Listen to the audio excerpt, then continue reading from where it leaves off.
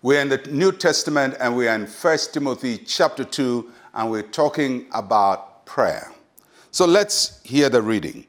Therefore, I exhort first of all that supplications, prayers, and intercessions and giving of thanks be made for all men, for kings, and for all who are in authority, that we may lead a quiet and peaceable life in all godliness and reverence. So I'm paying attention to the verse 2 because I did a verse 1 yesterday. A vital aspect of our prayer life is praying for the state, praying for civil authority. And we see that in the New Testament, we are encouraged not only to pray for the state, but also to be committed to the state in areas like taxation and honoring the rules of law and laws of our nation. Now, you have to have the context within which Paul is writing. At the time Paul is writing this, Christianity is suffering a lot because Christians are being persecuted. The government didn't like them. Some people have been arrested. So the natural thing you would have thought that Paul would talk about is to pray against the civil authority, but he didn't say that. He says we pray for kings and for all in authority that we may lead a quiet and peaceable life in all reverence. So that means that our prayer commitment is not affected by how we are affected. So we may not like what goes on in civil authority, but we have a commitment to pray for civil authority. Not from a partisan political point of view, but from a spiritual obligation to the nation that God has planted us in.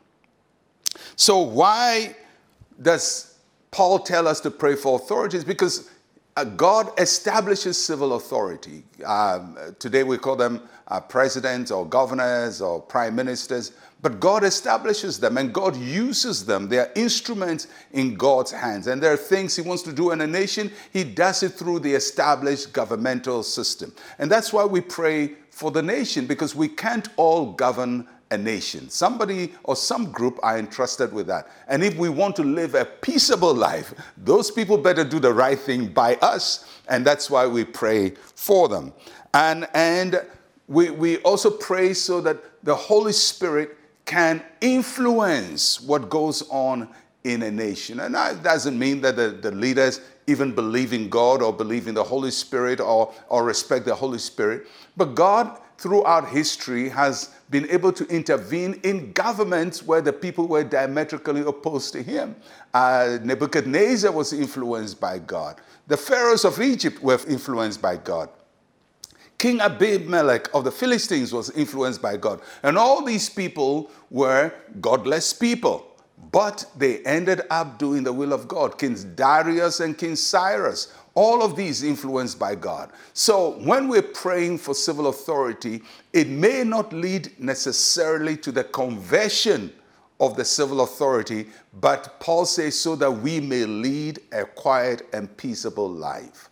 So it would imply from this passage that the quality of life we live in a nation is also influenced by the prayer we pray for all the civil authority. And if you are in a country like Ghana, it means that you're praying for the parliament and praying for the cabinet and praying for the presidency and praying for municipal chief executives and praying for all kinds of corporate heads who make decisions and whose decisions, for better or for worse, affect each one of us. And instead of leaving them to their own devices, we leave them in the hands of the Lord.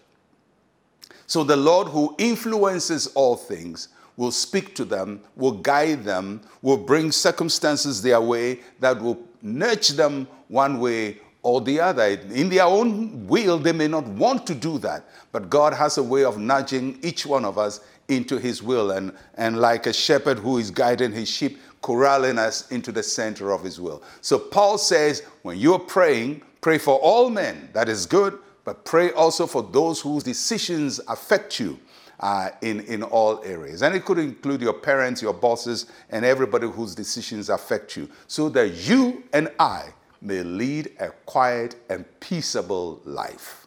That's why we pray for civil authority. Let's pray.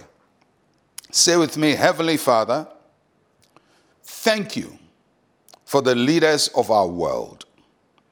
Use them to work out your purposes on earth. In Jesus' name, amen and amen. Well, I'll catch you again tomorrow. I'm Pastor Mensa Otabil. Shalom, peace, and life to you.